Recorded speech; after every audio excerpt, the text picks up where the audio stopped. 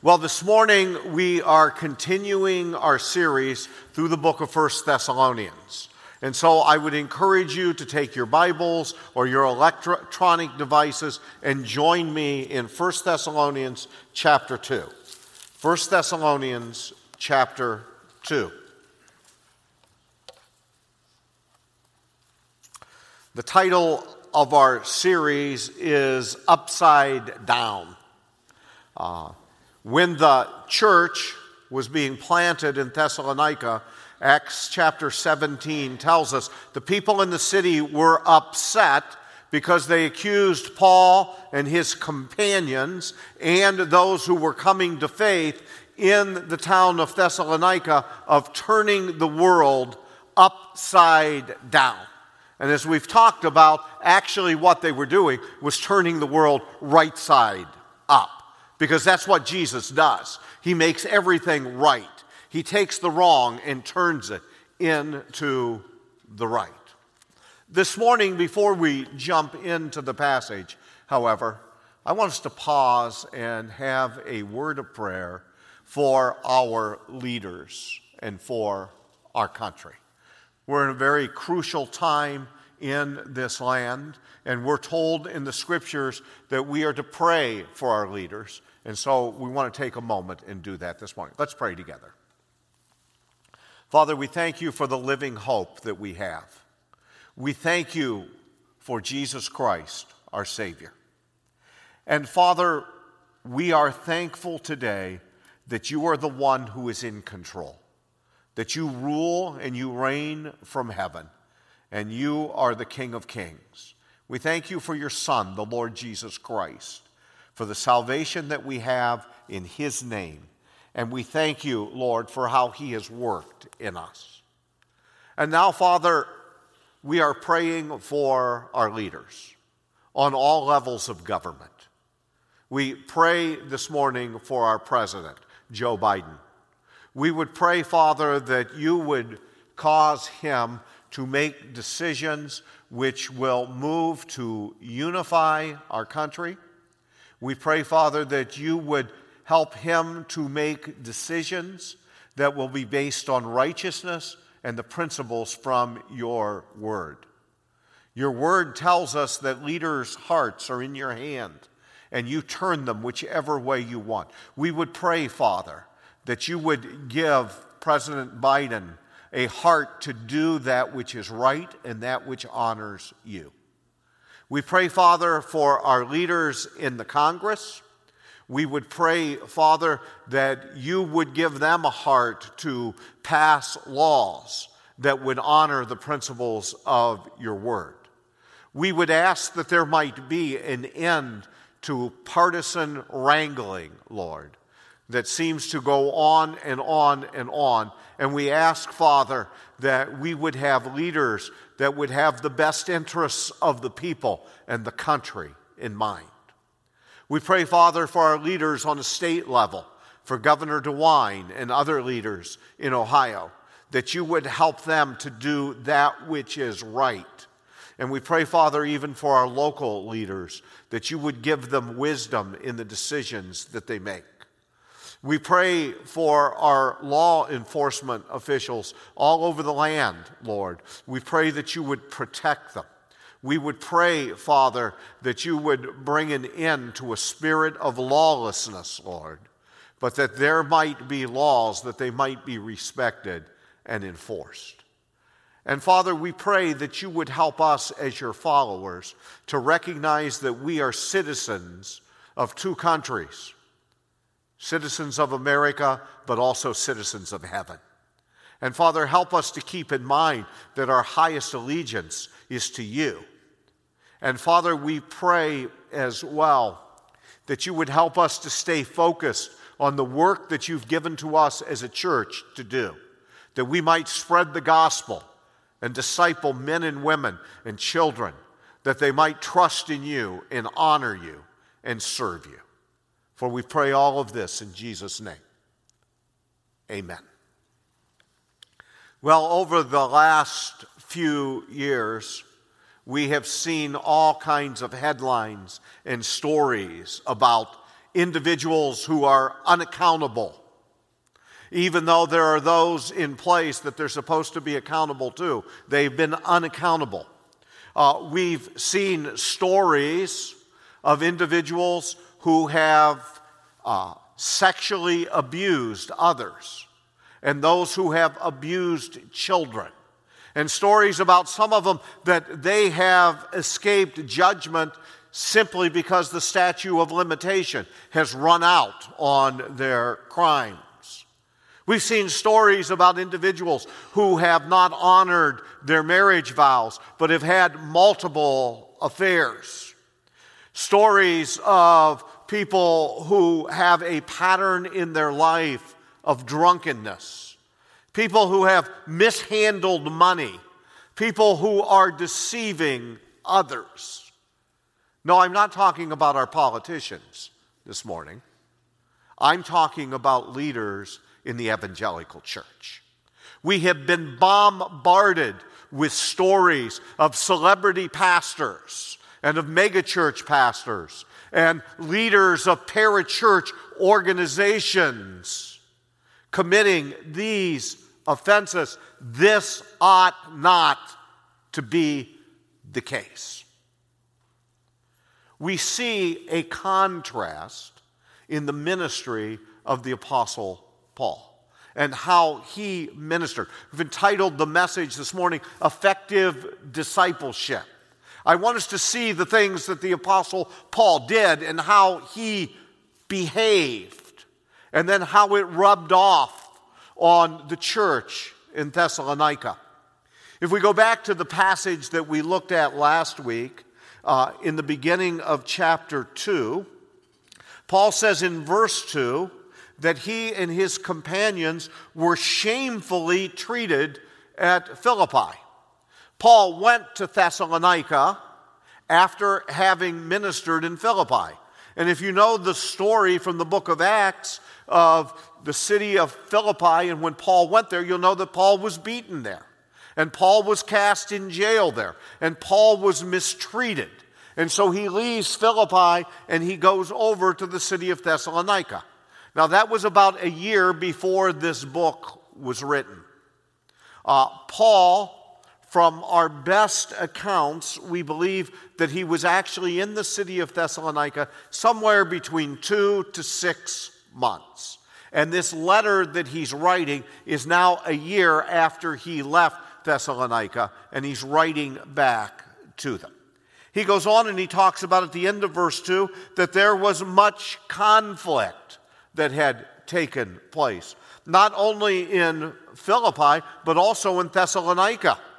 He goes on and says in verse 3, he says, our appeal does not spring from error or impurity or any attempt to deceive. See, the Apostle Paul is defending himself against charges that are being brought against him. And Paul says, there was much conflict, but our appeal did not spring from some wrong motives on our part or any impurity. He goes on in verse 5 and he says, for we never came with words of flattery. Didn't try to just build you up with words and tell you what you would want to hear. But he says, and as you know, nor with a pretext for greed. The Apostle Paul was not there to take advantage of people financially. He goes on in verse 6 and said, nor did we seek glory from people. Our purpose was not for glory for us. It says in verse 7, but we were gentle among you, like a nursing mother taking care of her own children. Catch that picture of how Paul ministered there. He says, I ministered to you, we ministered to you, like a nursing mother takes care of her child. Now, he's going to go on in our passage this morning, beginning with verse 9, and talking about how he ministered there. And so in verse 9, he says, for you remember, brothers, our labor and toil. We work night and day that we might not be a burden to any of you, while we proclaim to you the gospel of God. Paul appeals to them and says, you remember how we were when we were there with you. He says, first of all, remember that we labored and toiled. Now, the words labored and toiled, when you put them together, it means to work to the point of weariness. We worked until we were completely worn out. Remember that, Paul says. Remember also, we were not a burden to you. Paul said we worked night and day that we might not be a burden to any of you. The word for burden means to weigh down, to put a heavy load on someone, to put a burden upon them that they're not able to bear. Paul said, we were not a burden to you. Matter of fact, he said, we worked night and day. The Apostle Paul, many times in his ministry, so as to not be a burden to churches, would work in his trade. The Apostle Paul was a tent maker. Actually, in the Jewish culture then, every boy was required to have a trade. Every child was required to be able to do something that they might be able to support themselves in the future. That's a good idea, parents, for your children to have a means that they will be able to support you. If you don't want them still living with you, as the case is in many homes now, to when they're 40 or 50 years old, it's good that they have a trade, something that they can do. And just let me go down on a rabbit trail just for a second. You need to strongly encourage them. And also, young people, if you're in college, I encourage you to get a degree in something that will help you to get a job. There are all kinds of degrees that people have in college, and I wonder, what in the world are they ever going to do with that degree? One of my favorite degrees in that respect are all the individuals that are getting degrees in drama. They're going to be the next star in Hollywood. They're going to be the next star in New York City. Well, just go visit those places and see how all these promising actors and actresses are waiting tables. Not that there's anything wrong with waiting tables. That's great, but I question why you would go to school for 4 extra years. I don't know of any college that's offering a degree in waiting tables. Maybe someone is. But I just encourage your children that they need to find out what God has gifted them in and how He has enabled them. But help them to pursue something that will help them to be employed. Or else don't complain when they never leave home. When you and your wife are sitting around and say, boy, we'd like to have some time together, and that, I wish Junior would move out. Well, maybe when he retires, he'll be ready to move out. So, retires from what? I don't know. Okay, let's get off that, and let's go back to this. Paul says he was not a burden when he was there with them. And that's consistent with what Jesus said. Jesus says, come unto me, all you who labor and are heavy laden, and I'll give you what? More burdens? No. I'll give you rest. Paul is setting that example. He also says that you remember that we proclaimed the gospel of God. The gospel of God. Whenever you hear that word gospel, it means good news. And we should ask the question, good news about what? And Paul says, the good news, we proclaim to you the good news about God.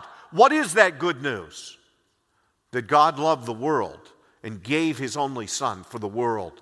That whoever would believe in Him would not perish, but have everlasting life. The good news of the gospel that we proclaim, that Christ was the Messiah. That's what the word Christ means, the anointed one, the Messiah. That He lived a sinless life, that he died, was buried, and rose again the third day according to the Scriptures. And through belief in him, we are saved. That is the gospel of God that we proclaim. And Paul says, you remember that we proclaim that. He goes on in verse 10, and he says, you are witnesses. Look at verse 10. You are witnesses, and God also, how holy and righteous and blameless was our conduct toward you believers. How did Paul behave among them?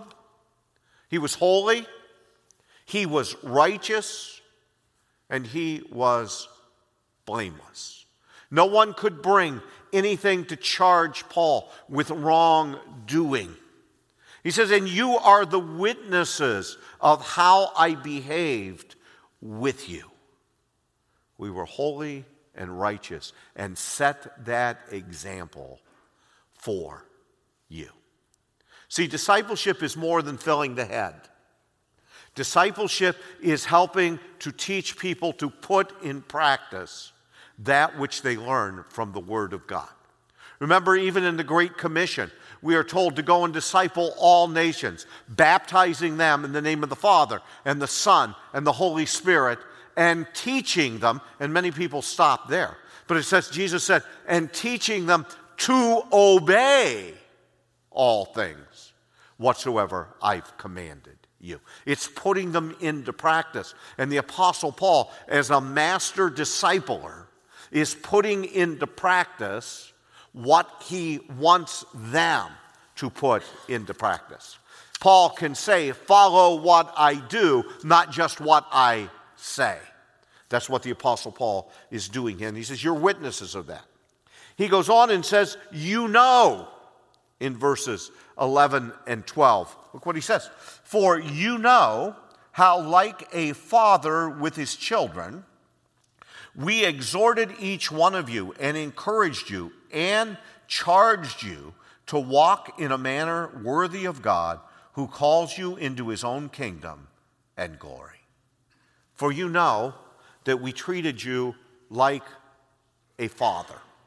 Now, earlier we saw that the Apostle Paul said among them that he treated them like a nursing mother. Well, now he says, we also treated you like a father. See, within the home, there are different roles for the father and for the mother.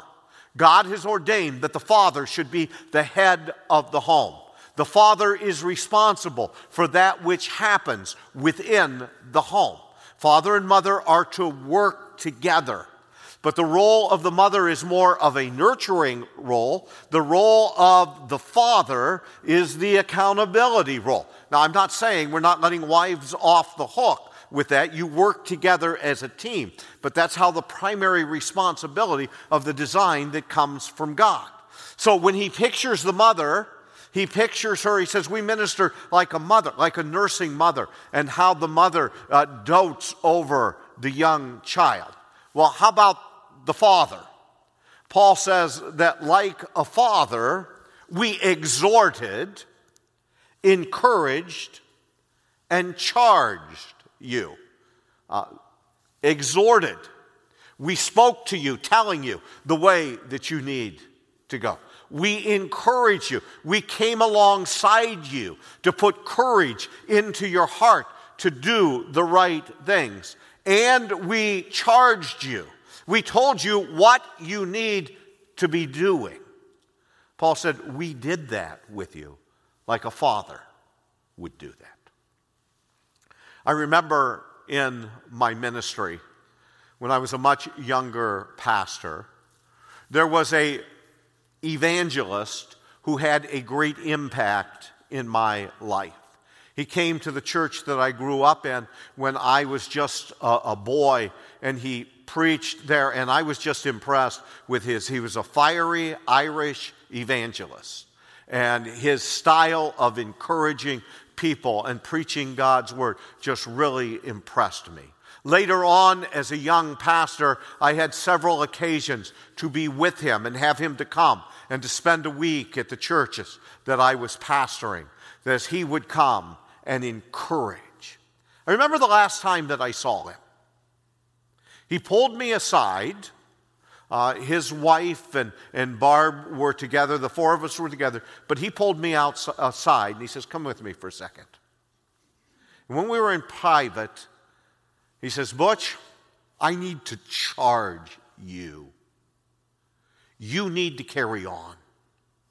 I don't have many days that are left before me. I don't know when God is going to call me home. But there have to be those who will continue to preach the Word of God and to proclaim it without compromise. Those who are willing to stand up. And he charged me. There are not many doing that in our world, and you have to do this. I've never forgotten that. And I remember the night that I learned that he had gone home to be with the Lord. As I was in my bed that night praying to God, I can remember crying out to God and saying, "Oh Lord, give me a double portion of the Spirit that was upon Hugh Horner. Help me, Lord, that I might be faithful to the charge that He gave to me." And it is my desire to finish my ministry by being faithful to that charge. See, when we're discipling other individuals, there are times we need to charge them and say, this is what you need to do using the gifts and abilities that God has given to you. Paul said, we exhorted you, we encouraged you, and we charged you. Charged them to do what? To walk worthy. To walk worthy of God. Let that phrase kind of sink in to our hearts this morning.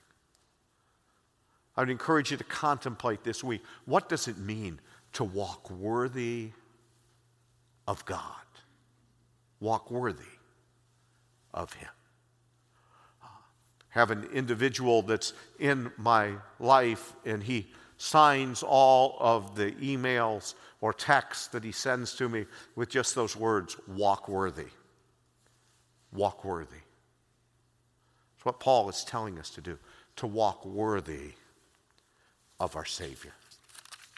He goes on in verse 13, and here we see a little bit of a shift. Paul is going to talk about no longer this is what we have done, though there'll be a little bit of that, but to the focus on what they were doing there as a church.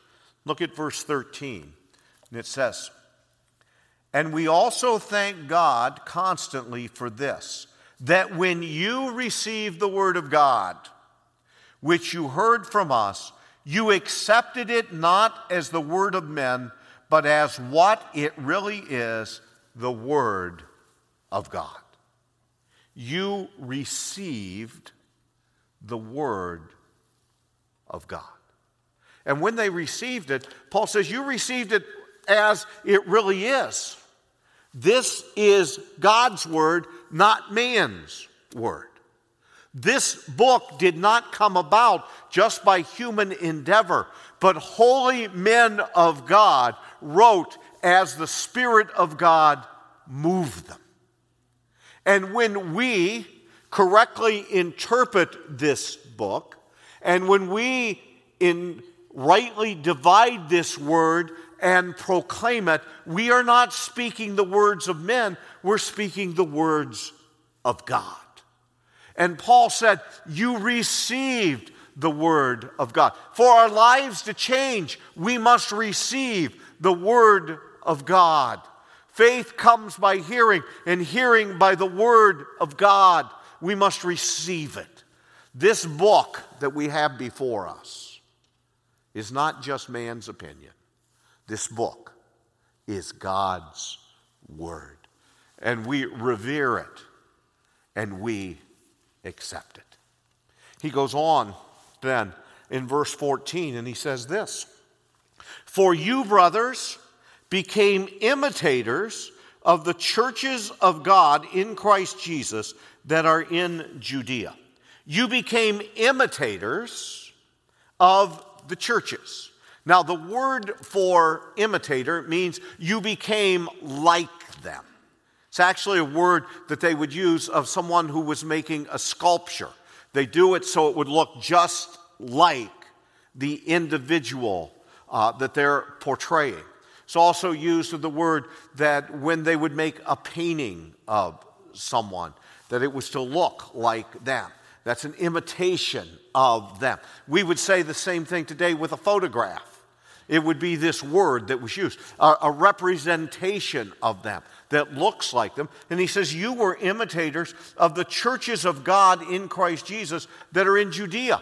You have become, as believers there in Thessalonica, just like those believers in those churches in Judea.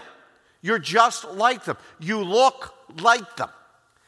Have you noticed how you can go someplace else, whether it's in our country or even outside our country, and find other believers in Christ and find that you have things in common? Find that you have behaviors that are the same. Why? Because there is a unity among all believers in Christ. Because each and every true believer has the Spirit of God living inside him. And I've had experiences where I'm with a big group of people and I'll just feel drawn to a couple of those individuals. And what do I find out later? They share the love for the Savior that I have. And the Apostle Paul is saying here to those in Thessalonica, this is a church that gets praised for their behavior. He says, you've become just like the church that is in Judea, and you act the same way. And as a result, they're going to experience some of the same things. Because notice what he says, middle of verse 14. For you suffered the same things from your own countrymen as they did from the Jews. You guys look alike because you act alike, because you are both suffering. Just as the Jews persecuted the followers of Jesus, now the people in Thessalonica who don't like their world being turned upside down are persecuting you. And so Paul then goes on to talk about what those non-believers in Judea did and what they were doing. Verse 15, who killed both the Lord Jesus and the prophets. Right? Those people in Judea, Jerusalem is in Judea. Judea is the region around Jerusalem. What did they do? They killed the Lord Jesus. They put him to death. And they killed the prophets. Remember, Jesus would challenge the religious leaders. Which of the prophets did you not put to death? Which ones didn't you stone? Tell me, who did you listen to of the prophets? They didn't.